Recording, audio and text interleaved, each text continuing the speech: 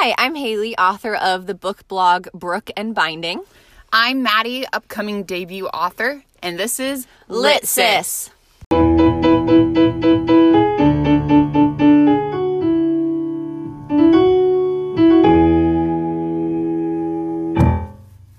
Happy New Year! It is 2019, and Wow. Here we are still talking about books. Wow, 2019. I feel like this is a big year. I feel like it's 2019. That's a year away from you graduating college.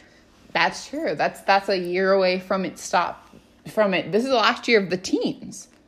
After this, it's going to be 2020. We're going to be in the 20s. It will never be teens again until 2110. something. 2110 is when the teens will start again. So, can you imagine? There's probably people in 1919 who were like, whoa. I know. It won't be the teens again until it's 2010. I know. Here we are today. Wow. Moving out of the teens. 2019. It's a big year. Big year for books, big year for life.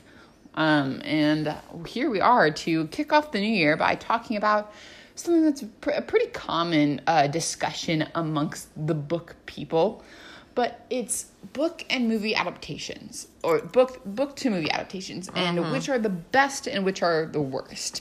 Yep, we've got a list of 5 best and 5 worst, not in any particular order, and they're not like the best ever or the worst ever. They're just the ones that when we were talking about it and we sat down, they were the ones that came to our minds immediately of like, oh, that was a movie adaptation that I loved, or oh, that one was horrible. Yeah, so these are the ones that, like, if we didn't think too hard about it, we could be like, oh, this one. And we came up with 10 pretty quickly.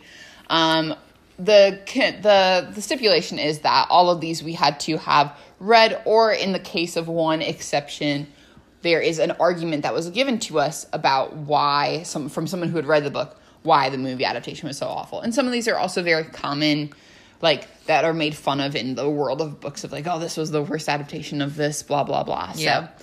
So we got some good ones, and we're just going to keep going. And if there's a few of them kind of spark in our minds of some different ones. So we've got these like 10 to kind of guide us, but there's also, there could be a word in the middle of it and we start thinking of, oh, there's this one too. Like, how did we not think of that? So yep, definitely. Be good.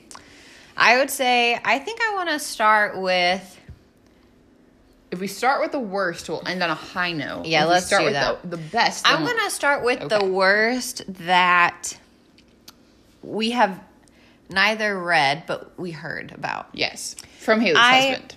Yes, he's a very good, what am I trying to say?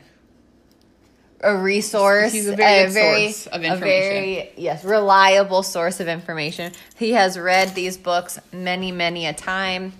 This is the book series Aragon. Dun, dun, dun. Dun, dun, dun, dun. By Christopher Paolini. I'm not sure if I said his last name correctly, but these series have captured so many people's hearts over the years. I have listened to the first book, not all of it, but a good chunk of it on a road trip, but I wasn't 100% paying attention. But I feel like I've got a gist. I have an idea of the storyline for the most part, and there's just been a lot of negative talk about this book to movie adaptation. Henceforth, there are no other sequels of movies. How many? There's a lot in the series, right? I think there's 4 books. Yeah, and there's one movie. And one movie. I actually enjoyed the movie when I saw it. A few of these other ones that we also have for worst didn't finish out their series either. But anyway, so Aragon. We realized that going through best and worst, that having the author involved in the movie process is a huge deal. Obviously, it makes the most sense, right? I mean, this person created the world. They're successful. They know the world. They've sold millions and millions of copies. Why else do you think it would be a good idea to make a movie? And And they obviously know the story inside and out. Yeah, they know the story. They know the characters. They're able to be an awesome resource. Yeah, and even if, like, the direct, like, information from the story or the direct dialogue from the story doesn't transcribe onto screen very well. At least the overall feel. The overall feel, and the author can be like, oh, this is something that is in character for this person to say, but fits better on a screen, and they can help with that process. So if they're not involved, I mean, it's not as good. Yeah, so the screenplay was written by Peter Buchman. I'm not sure if I'm saying his last name correct either. Buchman. And Christopher, the author of the book, was not involved at all. Our reliable resource, he has told this story many a time where the author of Eragon, he wrote that series originally. I think he was in high school or college. Yeah, he was super young. Very, very popular, very famous for writing it young. Yeah, very young. And when it became they were going to work on it being a movie, they did not involve him at all. Our source told us that the director had not even read the book. What? No one, I don't think anyone really had read the book or knew all the little details. They knew, like, the general storyline, but no one had actually sat down and read the book or felt confident about this, like, the world they were trying to create. They kind of just took the storyline for, I mean, like, the main, like, there's a guy and there's a dragon. And then just kind of ran with it. Like, oh my gosh. I did not know this. This is crazy. And so I'm guessing that the screenwriter,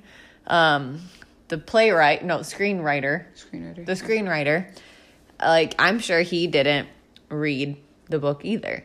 And you can definitely tell. I mean, this is one book series that could have been very popular, and one movie that so many people who have read the books will never watch. They've probably seen it one time in the theater and they got so disappointed they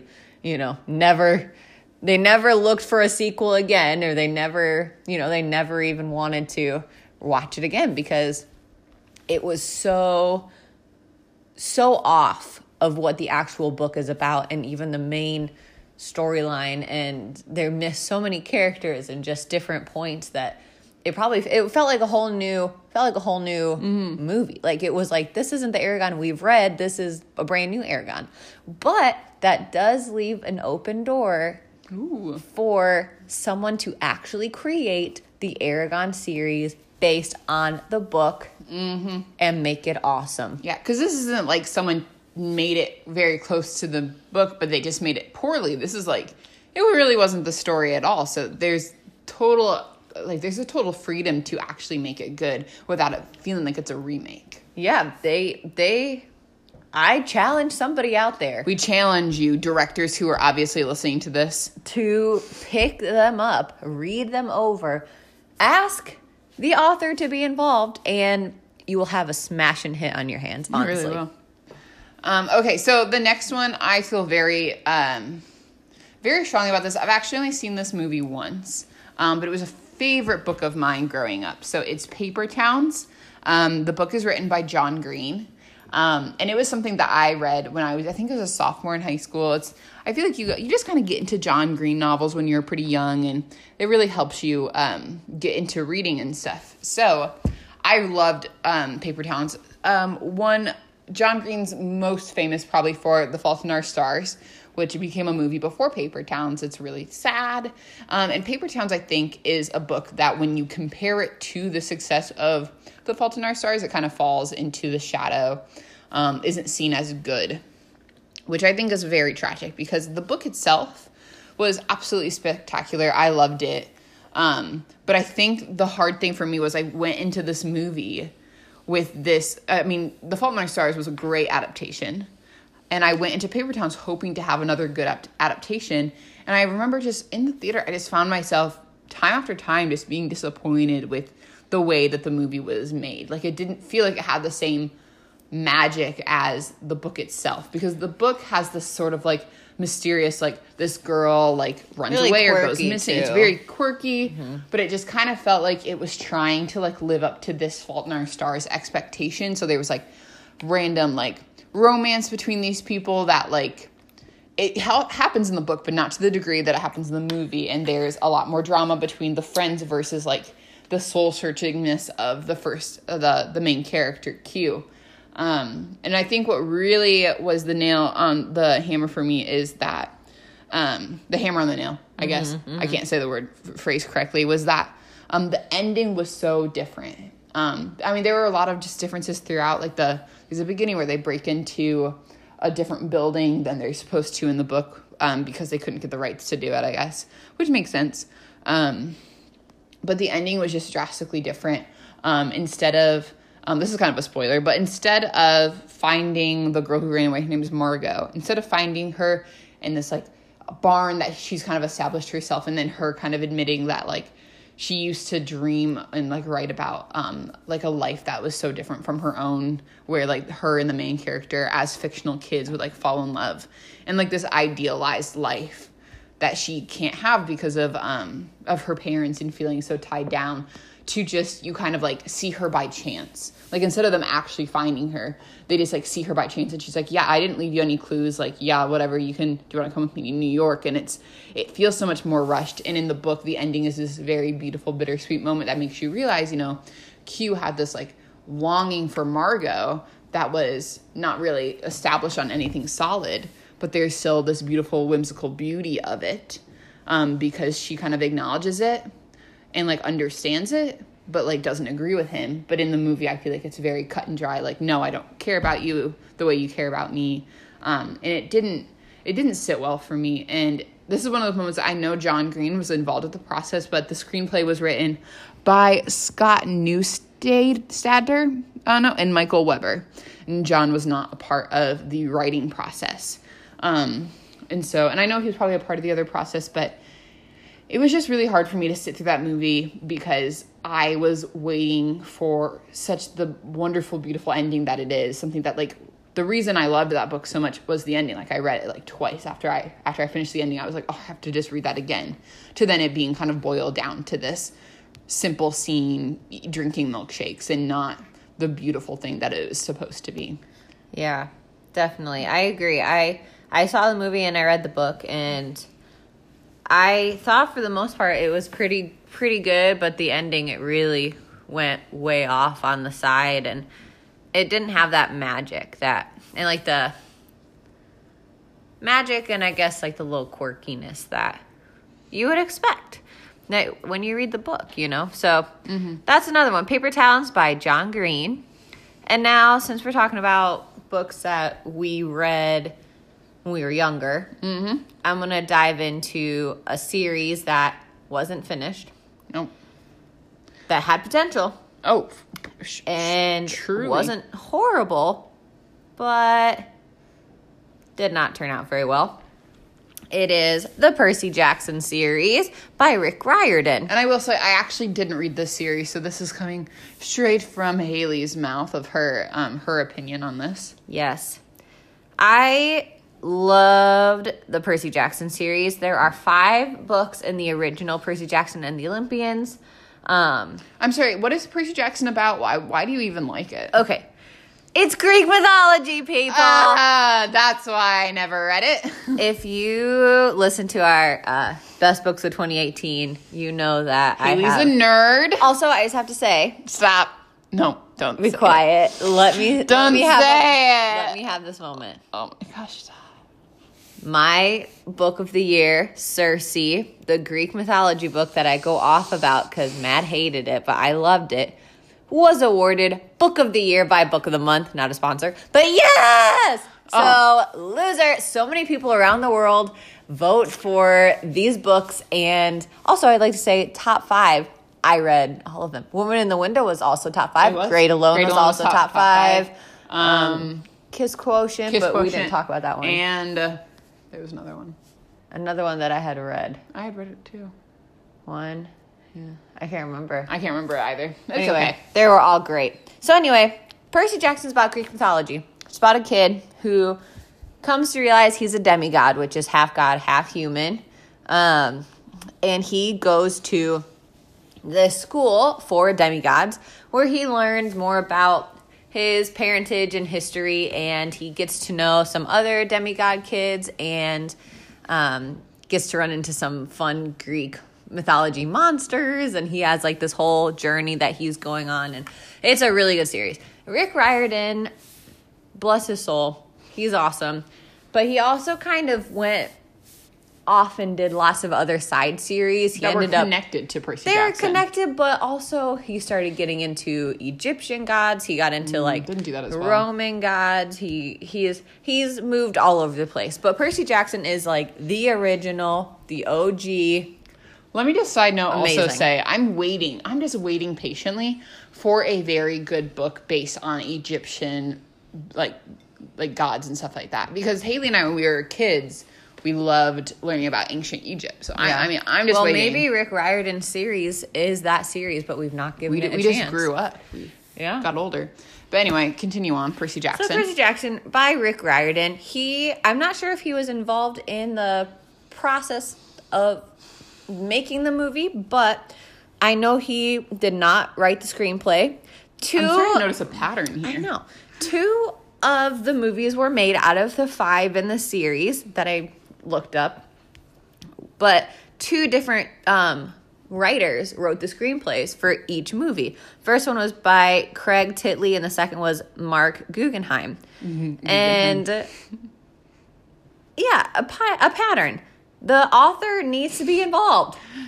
This is not something that we thought, like, it was kind of something that we discovered while we were doing our research. We're like, oh, hey, wow, they weren't involved. Or yeah, the ones that were our favorite, we were like, oh my gosh, they helped. A lot of them, it was like, oh, they helped too. So it makes sense. But this one, it just fell flat. It's not that the movies were necessarily bad. It's not that it was made poorly. It's just they didn't stick to the book. They didn't stick to the books, and they didn't finish. They didn't. And I, having not read the books, I have done a lot of research about some bad book to movie adaptations. And one of the things that I saw when people were comparing Percy Jackson, it was just the very first one, they changed who's the bad guy in it. Yeah. It's supposed to be somebody else, and they just completely changed it. Yeah. And they took out big scenes that, like, mattered to who the bad person was. Yep. And they just completely changed it. And I mean, I don't know for sure, but I know the second book, people were like, where did they get this plot line or something? Like, it was completely, drastically different from the second book in the series. Yep. I just think it's a missed opportunity. Rick Riordan, he could have told them, hey, I'm too busy. But I don't think he would have, because if his books were becoming movies, he's got so many books that could potentially be movies that if they had involved him, who knows how many, movies could have been made because of that connection. Very true. All right. The next worst that we're going to talk about is one that I feel so strongly about as being one of the worst adaptations. It's one that I will time and time again go back and just talk about how much I disliked the adaptation, how much I've just learned that I dislike the books in general. I disagree. I like the books. Okay, Haley disagrees. But I think I liked the books when I was reading them, but upon finishing the series and reflecting on it, I don't like it as much. But the movies especially just were so bad. It's Divergent by Veronica Roth. I really loved the first book. I remember I read it on our camping trip with our dad. I was on the beach and I was like, wow, this book is so interesting. This is so good. I think for me, the book series kind of fell apart in the third book just because I didn't think that the author had thought through very much what kind of was the premise of the entire book series. And I think that really came through with the movies because, the first movie, it didn't go completely the way that the book did. There were some character dropping or adding or changing of events. And then there was a significant point. I remember that Tris, the character, they're like in these factions and she's learning how to be brave and fierce. It's called Dauntless. And while she's in this training thing, you're not supposed to be able to leave. Like, there's no way you're supposed to be able to leave. And there's a scene where she, like, jumps on a train and, like, she's leaving. And that never happens in the book. It's actually not able to happen in the book at all. Mm-hmm. And they do it as like this point of drama and to draw her and the male character forward together. And I understand why they did it, but I remember sitting in the theater and I was like, nope, this doesn't happen. That's completely incorrect. That wouldn't even work in this series. And so after I watched the movie, I was like, I didn't think that it was actually what it was supposed to be. And the screenplay was written by Vanessa Taylor and Evan Daughtry. And for the first one, the second one was Evan Daughtry. No, it wasn't. It was a new screenplay writer. And the third one had new writers too. And they actually split up the third one into a first and second movie. And the second movie was never even made. So there's no actual conclusion. There's no actual conclusion to this. So it just kind of stopped. And I didn't even want to go see the second one because I remember I saw the trailer and there was like this stuff about there was this box and all this different things. And I was like, none of this is in the book. Like they definitely went off on their own adventure. They didn't stick to what Veronica Roth had originally written. Again, some of the main things do still happen.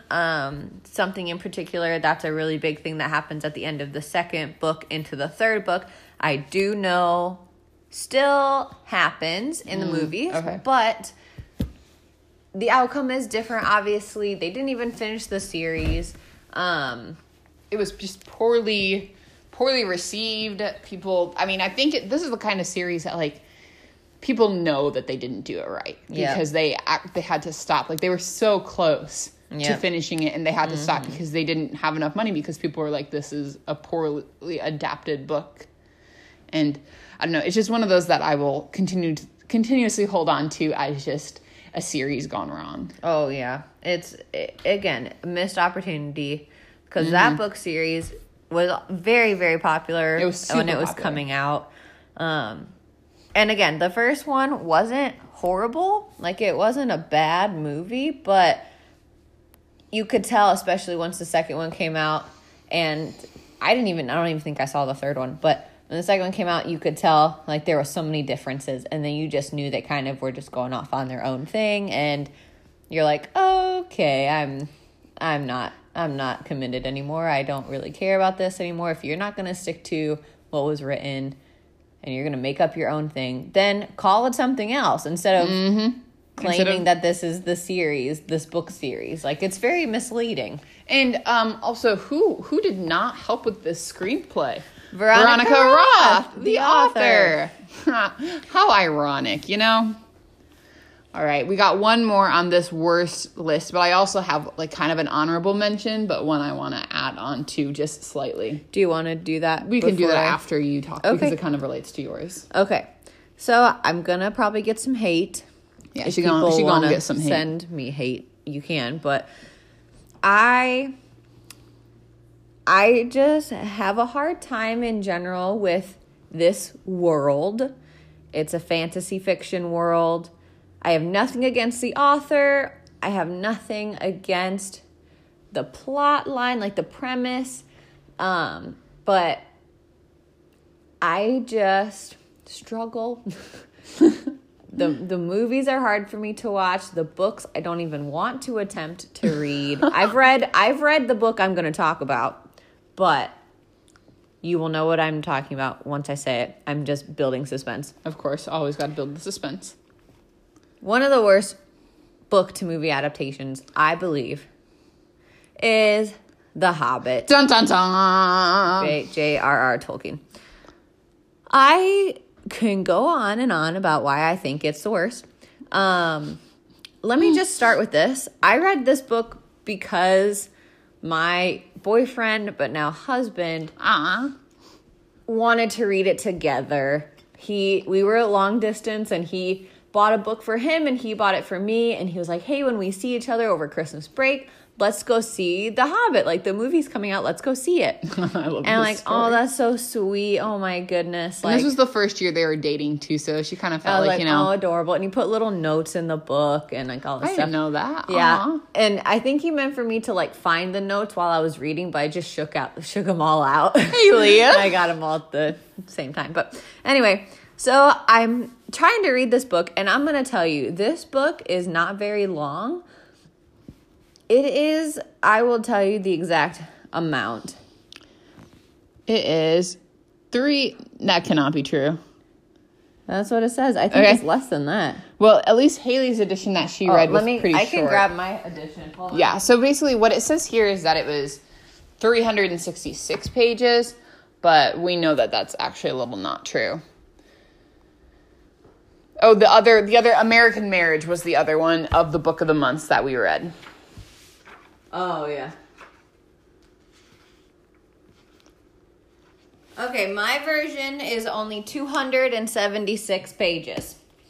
So for a movie, or for a book to only be about 250 pages or so, they've made 3 movies out of it. 3 movies! How many pages again? 250 pages. For 3 movies. I can't. I just cannot. I mean, Peter Jackson, you're amazing. You create wonderful movies. You write very well. But my goodness gracious, we go. So let me tell my story. So we go to see The Hobbit that Christmas after I read it, and it was hard to read. It's a short book. I'm struggling through to read the book. I couldn't care less about Bilbo's journey. I just, eventually, I thought it got good, but that was, 200 pages in. And when I go see the movie, we're sitting there, and I was expecting it to be a long movie. I mean, Peter Jackson doesn't cut corners, so I'm sitting there watching the movie, and it's taking a really long time to even get through the first, chunk of the storyline. I'm like, wow. I was like, they're not going to have a lot of time left to, finish this story. Mm-hmm. And my husband leans over and he goes, I forgot to tell you, this is only movie, one of 3 that are coming out. And I was like, are you serious? I was like, what? I freaked out. I was like, what the heck? How are you turning a 3? How are you turning a 250 page book into 3 2.5, almost 3 hour movies? I just cannot, it just doesn't make sense. And this is what they did. They added a ton of details that aren't even in the book. They're from the Silmarillion, which is another book by Tolkien. And they focus a ton on side character stories. I remember in the 3rd movie, they start to focus on this guy's family on this lake. Mm-hmm. I can't remember what it's all called, but it just goes on all these side trips. Excuse me. It goes on all these side trips, and it's just it just drives me nuts, honestly.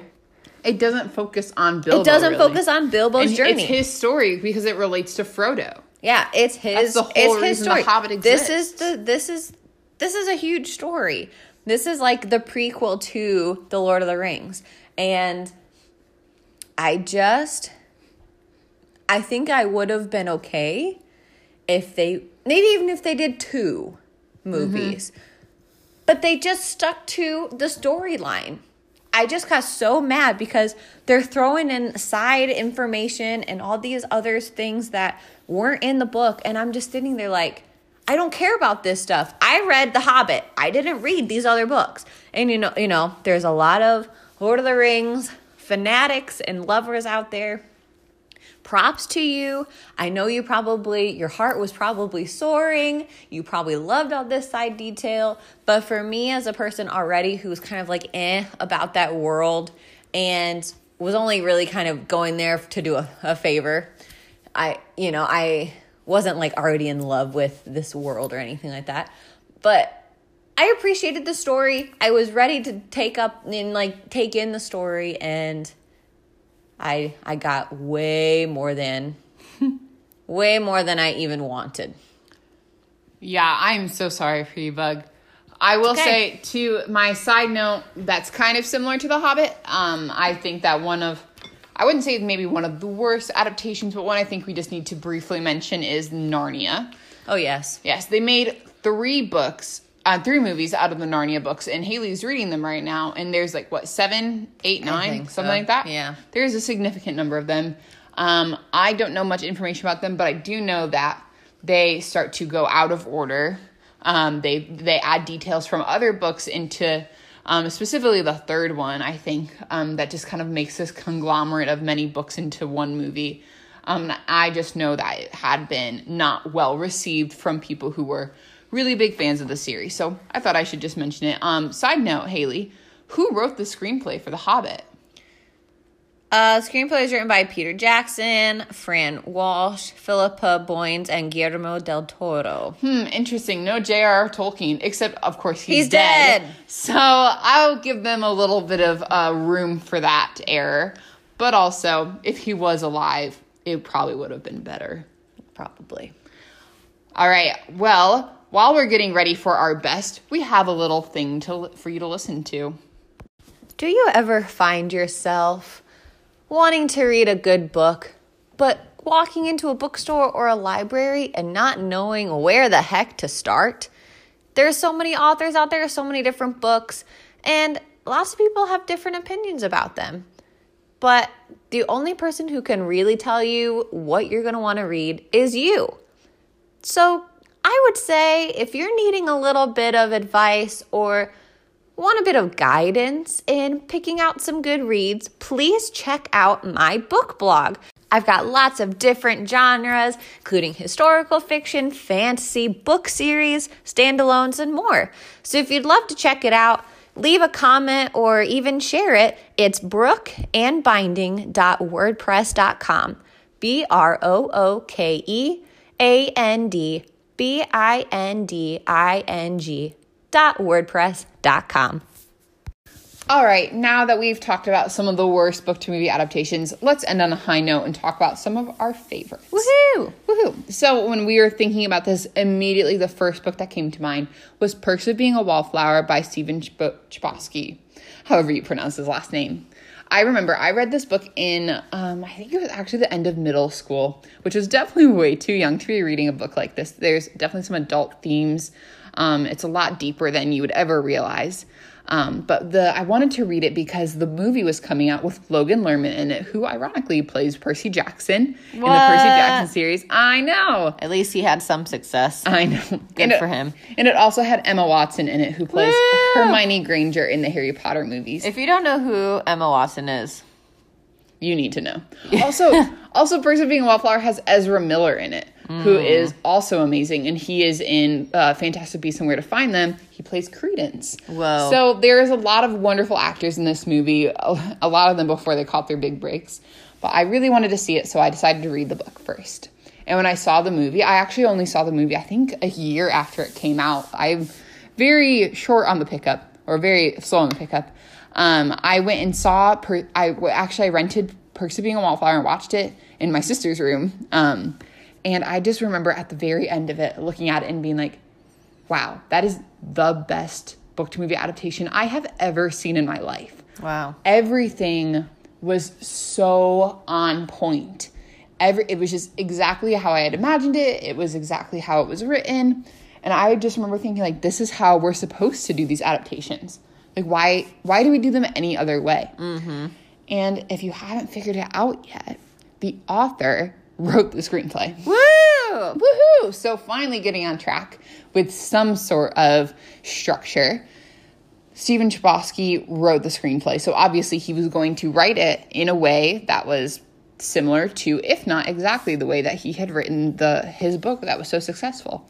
So I think the main points for me in Perks of Being a Wallflower is that even though it was a movie, not a book, like the movie was obviously a movie, it had the same feeling that the book did. It was weird and quirky and I think there's only one change in the movie that I can think of, which is they changed one of the songs that's pretty important in the book that the main character, he listens to the first night he's out with his new friends that are seniors and he's a freshman. And the reason that the author says the reason he made that change was when he was watching the scene with the song from the movie, he realized it didn't fit the scene as well as he thought, and he found this other song and it fit so much better. And so there's just all these different moments I remember watching where I was like, wow, that exactly happens in the movie. Or like, if it's not word for word, it has the exact same sort of feel. It gives you this feeling of there's something deeper going on inside the main character, but also you can sense his happiness in being noticed by these seniors and being appreciated.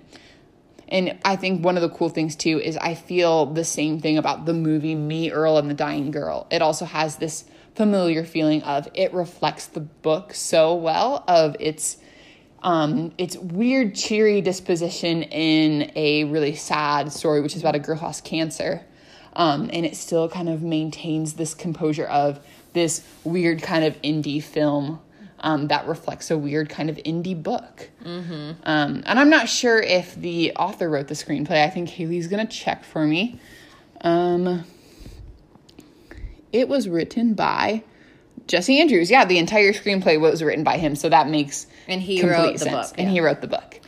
So, I would say, I know you mentioned like there was like a change in Perks Being a Wallflower, but I feel like when the author is involved and the change, there's still a change that happens, you know that the author has signed off on it. Like they're like, okay, this is an okay change with me. Or maybe they were the one who made the change, like what Maddie said. So I always feel like when the author is involved and there's a change or something that maybe isn't adding up the way it did in the book, as long as I know the author was involved and they must have okayed it, then it's going to be okay with me.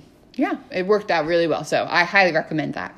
One of my favorite books of all time that became a movie. I mean, this book, I love this book. Oh my God. Maddie hates this book. I don't hate this Okay, book. well, I don't like it. You don't like it that much. I love this book. It became a movie. The author was also involved. She wrote the screenplay as well. It became very, very famous. It's called Gone Girl by Gillian Flynn. I think everyone has heard of this movie or this book.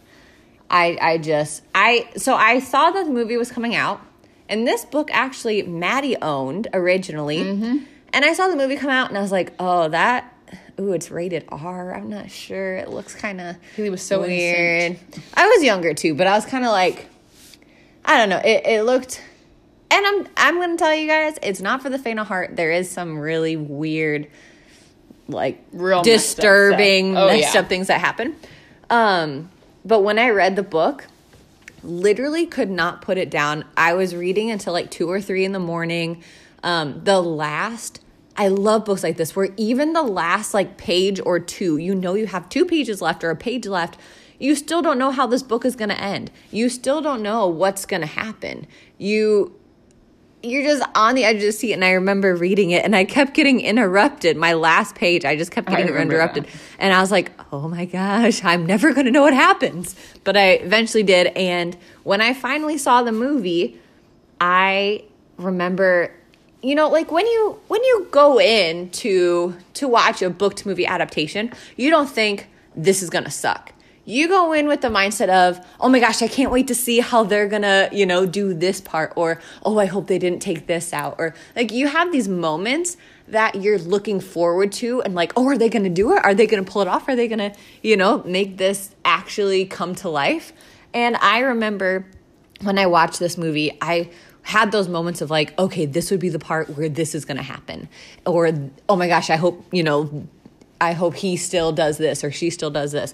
And it did. I remember thinking, wow, all of my expectations were met. All of those moments of, excitement and anticipation, even the things that were disturbing that I knew, I mean, they're weird, but it was like, that's how it was created. And that is, how those are characteristics of a character.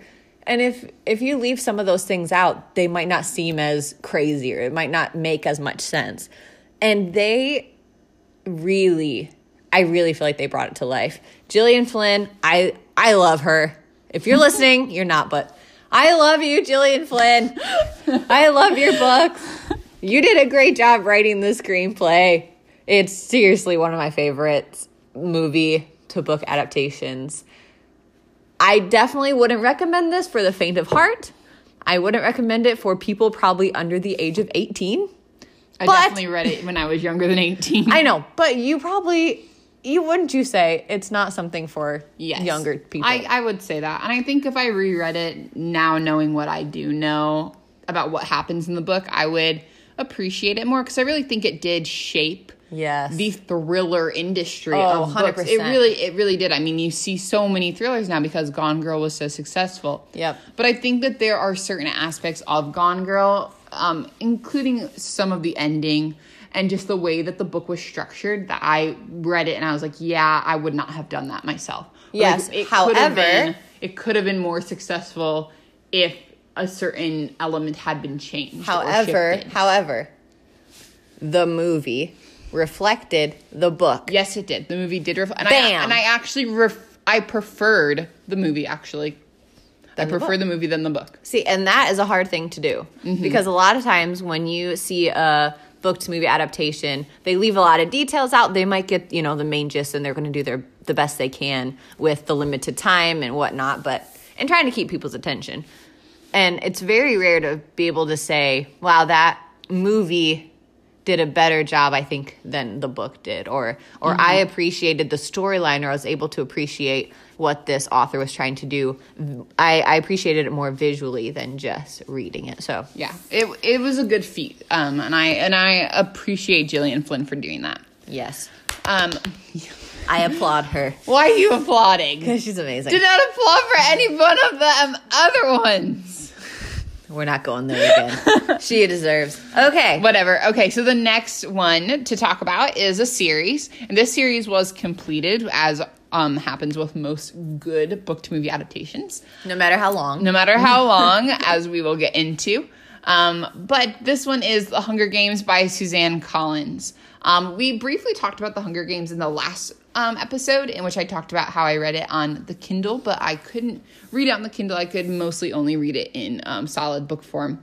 And I think The Hunger Games, kind of similar to Harry Potter, in which it just kind of shaped this whole dystopian genre. Like, it really did. Like, I feel like every dystopian book is trying to live up to the Hunger Games standards now. Yeah. And Divergent is one of those same series, but was less successful. Yeah, I think it tried to, I think in its early days, going back to Divergent just for a second, it kind of paved its own route. Yeah, but then with its unsuccessful-ness of the movies, it was just kind of forgotten. Definitely. But Hunger Games, Games. It has stood the test of time so far. Oh, yeah.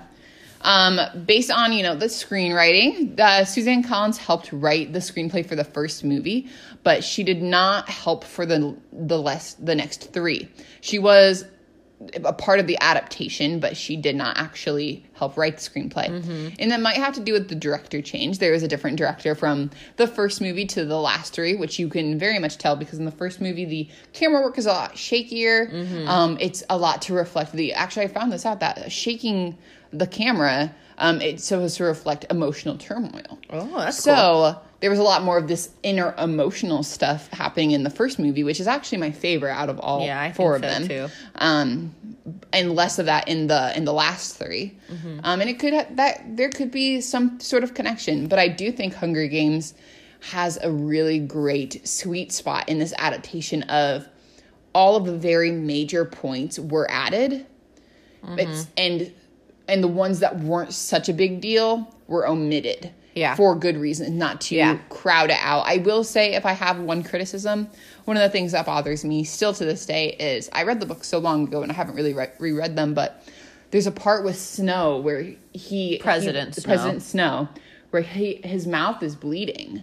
And there's never a good explanation in the movies. Like, I think they try, but it's very unclear. And if you really only read the books, you would understand what's happening. I would definitely say, as the very last movie, I told Matt this earlier, how certain things unfold or unravel aren't exactly how they are in the book, but I'll just say, like, the people who are supposed to die still die. Mm-hmm. It might be in a different way, but some of the main things still happen. And the people who are supposed to end up together still end up together. The epilogue is still the same.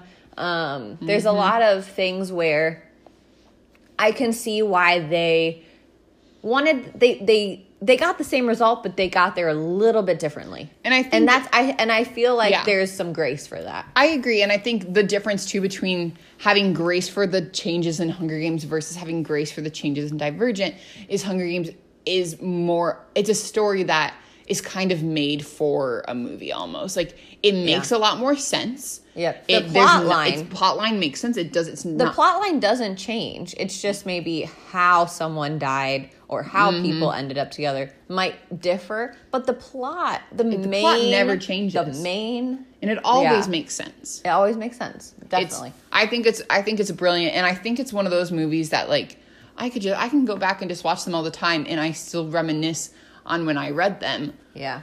But I still think I think that they're also just amazing books. I think, like, even though Suzanne Collins didn't have anything major to do with the second, third, and fourth movies, I still think they did a great job of adapting it to the screen, especially a story with so much political turmoil and emotional destruction as The Hunger Games. Definitely. So if you've not checked out the Hunger Games books, well, I feel like a lot of people have, but if you haven't, please check them out, especially if you've seen the movies. Like, the books, I also think, too, that they are a series where if you did see the movies first and then read the book, it's not that crazy of, oh my gosh, so much is different. Like, it's not like as big of a wow, but there are details that you are gonna get more in the book, obviously. Definitely. So our second to last best is another thriller, because I love thrillers, and I honestly think thrillers can be some of the hardest to translate from a book to a movie. Usually because they're very disturbing, honestly. Very disturbing, and like, narrators can be unreliable and all this stuff. It can be hard to portray the emotion of a thriller as well that you find in a book. And this next one definitely has that unreliable narrator. Oh, totally. And I just want to say, thriller books are different than, like, horror. That is completely different. We've read horror books before. We read Final Girls as a horror book. Yeah, completely different. So the book to movie adaptation I'm going to talk about is The Girl on the Train by Paula Hawkins. I love this book. I just can't. This is another one where I'm sitting in the theater and I'm watching it and I'm telling myself, oh, they better not mess this part up. Or I hope they, especially the ending. I'm like, this ending needs to happen the way it does in the book. And by George, it does. It's amazing. It's a very strange ending. But the ending is done so well. And it's particular. It's very particular on how certain things happen. And the movie totally does it. Now, this is a rarity. Paula Hawkins, the author, did not write the screenplay. This lady called Erin Cressida Wilson wrote the screenplay for the movie. What a name. And it's a very cool name. But it was so true. It was so true to the book that I left the theater and was like, wow, that was amazing. Plus, it stars Emily Blunt. It stars Emily Blunt. I mean, she's amazing, for goodness sake. What movie is not good with Emily Blunt in it? Now, there were a few details that are changed. The main thing is it is based in New York instead of London. Which I think for some people, I think it's like a minor detail that probably doesn't matter to their minds. But most of the book is spent about a train, being on a train, a woman on a train sees an event happen or sees something happen from a house. And it's very common to have trains that are so close to the houses in England. I spent some time in England and I had read the book and I didn't understand the concept. I was like, how could she see that close to someone's house? But when I was on the train, you can see everything. And a lot of times, I mean, in bigger cities, like the subways and stuff like that, it's different. But a lot of times it's like you're going through random areas. You're going through like city, you're not going through residential stuff like that, like in America. And I love the character Rachel as the narrator. Emily Blunt does an amazing job of capturing her. She is an alcoholic. And so the way that it was directed as well, there's a lot of like, I just remember there's like fuzziness that goes on. It's like very blurry. Blurry. And it's like you truly are in her world. You know, Emily Blunt captures the screen and just really hones this character so well that it becomes so believable, honestly. Like, I think when an actor is so devoted and they know their character, I think even if the director kind of goes off, which the director didn't, but if a director does go off, as long as the actors know who those characters are, they know who they're supposed to portray, I really think that makes a difference. I agree. And Emily Blunt is one of those actresses that is so good at doing that. Oh, yeah. She understands. She commits so much to her character and their background story and just their process. It's just, and Rachel as a character is a very messed up human. And I just remember thinking, wow, Emily Blunt did an incredible job. Like, it's just bravo to her acting, honestly. And I think the cool thing too is The Girl on the Train as a book is very creepy and in a weird, like, almost like a dreamlike quality. Yes, definitely. And you still get that with the movie. You do. I watched that movie by myself in my room, and I was like weirded out, not like a horror movie, but weirded out in the sense of like, what the heck is going on? Yep. It's spectacular. Yep. I think the biggest thing is being able to emote the same feeling that you're getting, especially reading a thriller. If you're getting those same feelings watching the movie, then I truly think that is a job well done. So I can talk on and on, but Girl on the Train by Paula Hawkins, that even though she wasn't involved with writing the screenplay, the people who were involved really did their research, and you can tell they actually knew the story. They knew how, like, specific things needed to not change, and they had a little bit of leeway with things that could have changed. It's not that big of a deal. But yeah, definitely a great book to movie adaptation. All right, so we cannot talk about the best book to movie adaptations without talking about the one and only Harry Potter. I know. If you are so annoyed with us because I feel like we always talk about Harry Potter. But it's so good. I got to admit, we did actually watch Harry Potter on, like, Tuesday night. We just liked it a lot. We love it so much. But as we were watching the movie, though, there were so many moments of us. I think Harry Potter is such a well-done adaptation in which, like, it doesn't deviate from the plot. Like, any of the details that are missing were not necessary, but they weren't integral in already 2.5 hour long movies. But it's still pretty fun. Harry Potter does it in a way that, like, if you really like Harry Potter, you can sit there and watch the movie like we did and just look at each other and be like, oh, they changed that a little bit. Yeah. But it's not like, I'm angry you changed this. It's like, that's a little bit different. There are some Harry Potter movies that were made that there are specific moments or changes that were made that people were like, that's annoying. One movie in particular I think of is Goblet of Fire. Oh, yeah. They really changed a lot. Yeah, there's a bunch that's missing. But the main plot stays the same. Like, one of the biggest things that's missing from Goblet of Fire is a bunch of stuff about house elves. And that really irritated a lot of people.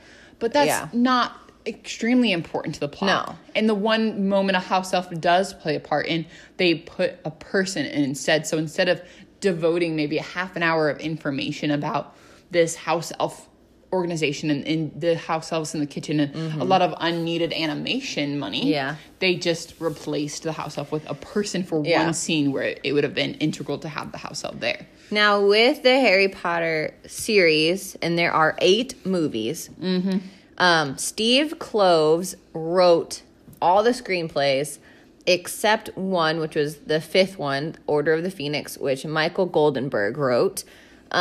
And it didn't say that J.K. Rowling wrote any of the screenplays. But knowing her, she was involved in so many things. And I'm guessing, as they were writing the screenplay, she was someone that they went to constantly. I don't doubt that. Well, she's the resource. They don't have, I mean, they have books to go on, but she's like the living, breathing resource for this whole world that, like, it'd be like if J.R.R. Tolkien was alive and Percy Jackson, like, relied on him to write. Hobbit?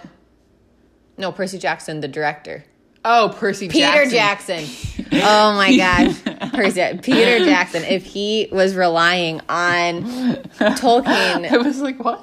No, if he's relying on Tolkien, like, he's the fountain of information about this world, you know, and she's the fountain of information about the wizarding world. So, there's stories that she was, like, on set a lot, you know, that she was always involved. She was, like, at the reading of the different scripts and the screenplays each year, and I'm sure that they just wanted to do it justice. I mean, I don't question the legitimacy of these movies just because she wasn't the screenplay writer. Because and we know that she was so involved because there's a story that goes around that one of the writers or director or something was talking to her about having Dumbledore possibly say something about a girl that he knew back when he was younger, or like even hinting at McGonagall or something like that.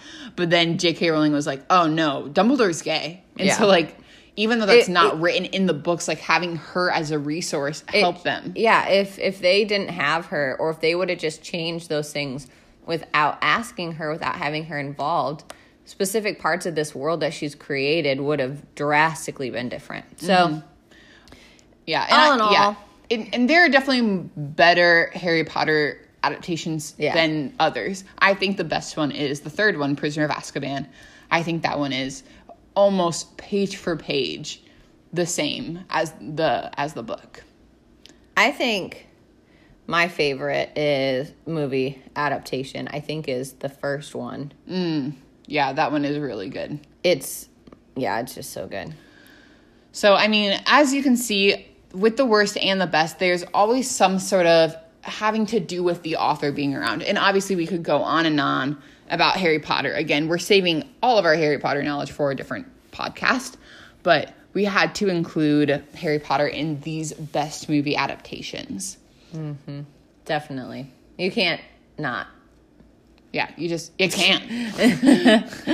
Anyway, we are so excited for this new year. We're so excited for these amazing podcasts and the awesome ideas that we have for you guys. Please share Lit Sis with other readers that you know, or writers, or people that, you know, just appreciate some good conversation. Because I think we've got some good conversation. I agree. So please check us out. Check out the Brooke and Binding WordPress blog if you would like to. She's also on Instagram at Brooke and Binding. Binding. I'm also on Instagram at Brooke and Binding. Just, I don't know, this is a new year. Try something new. Maybe pick up a new book that you've never, maybe one of the books that we talked about. Maybe you're like, ooh, I saw the Divergent movies, but I'd love to see what they're talking about. I'd love to read the books for myself, you know? Seriously, if you have seen any of these movies, we highly recommend that you read the books anyway, because usually the books are better.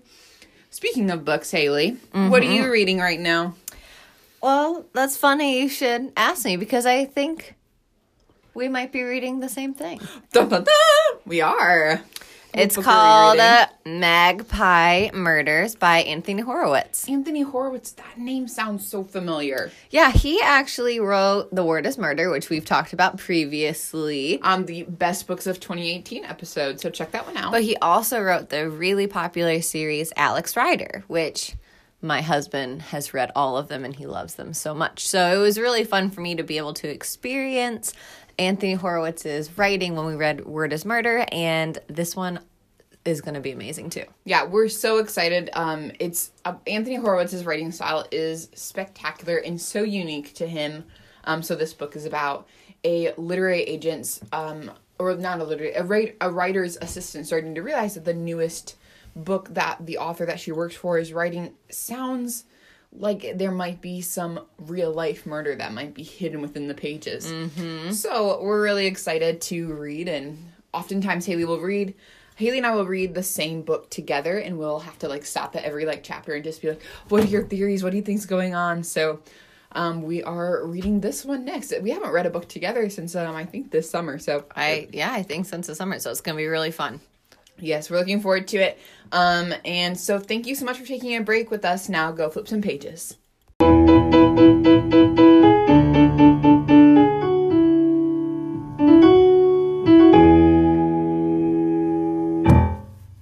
All right, Haley. Michelle. It was Michelle. Sorry. Off my head.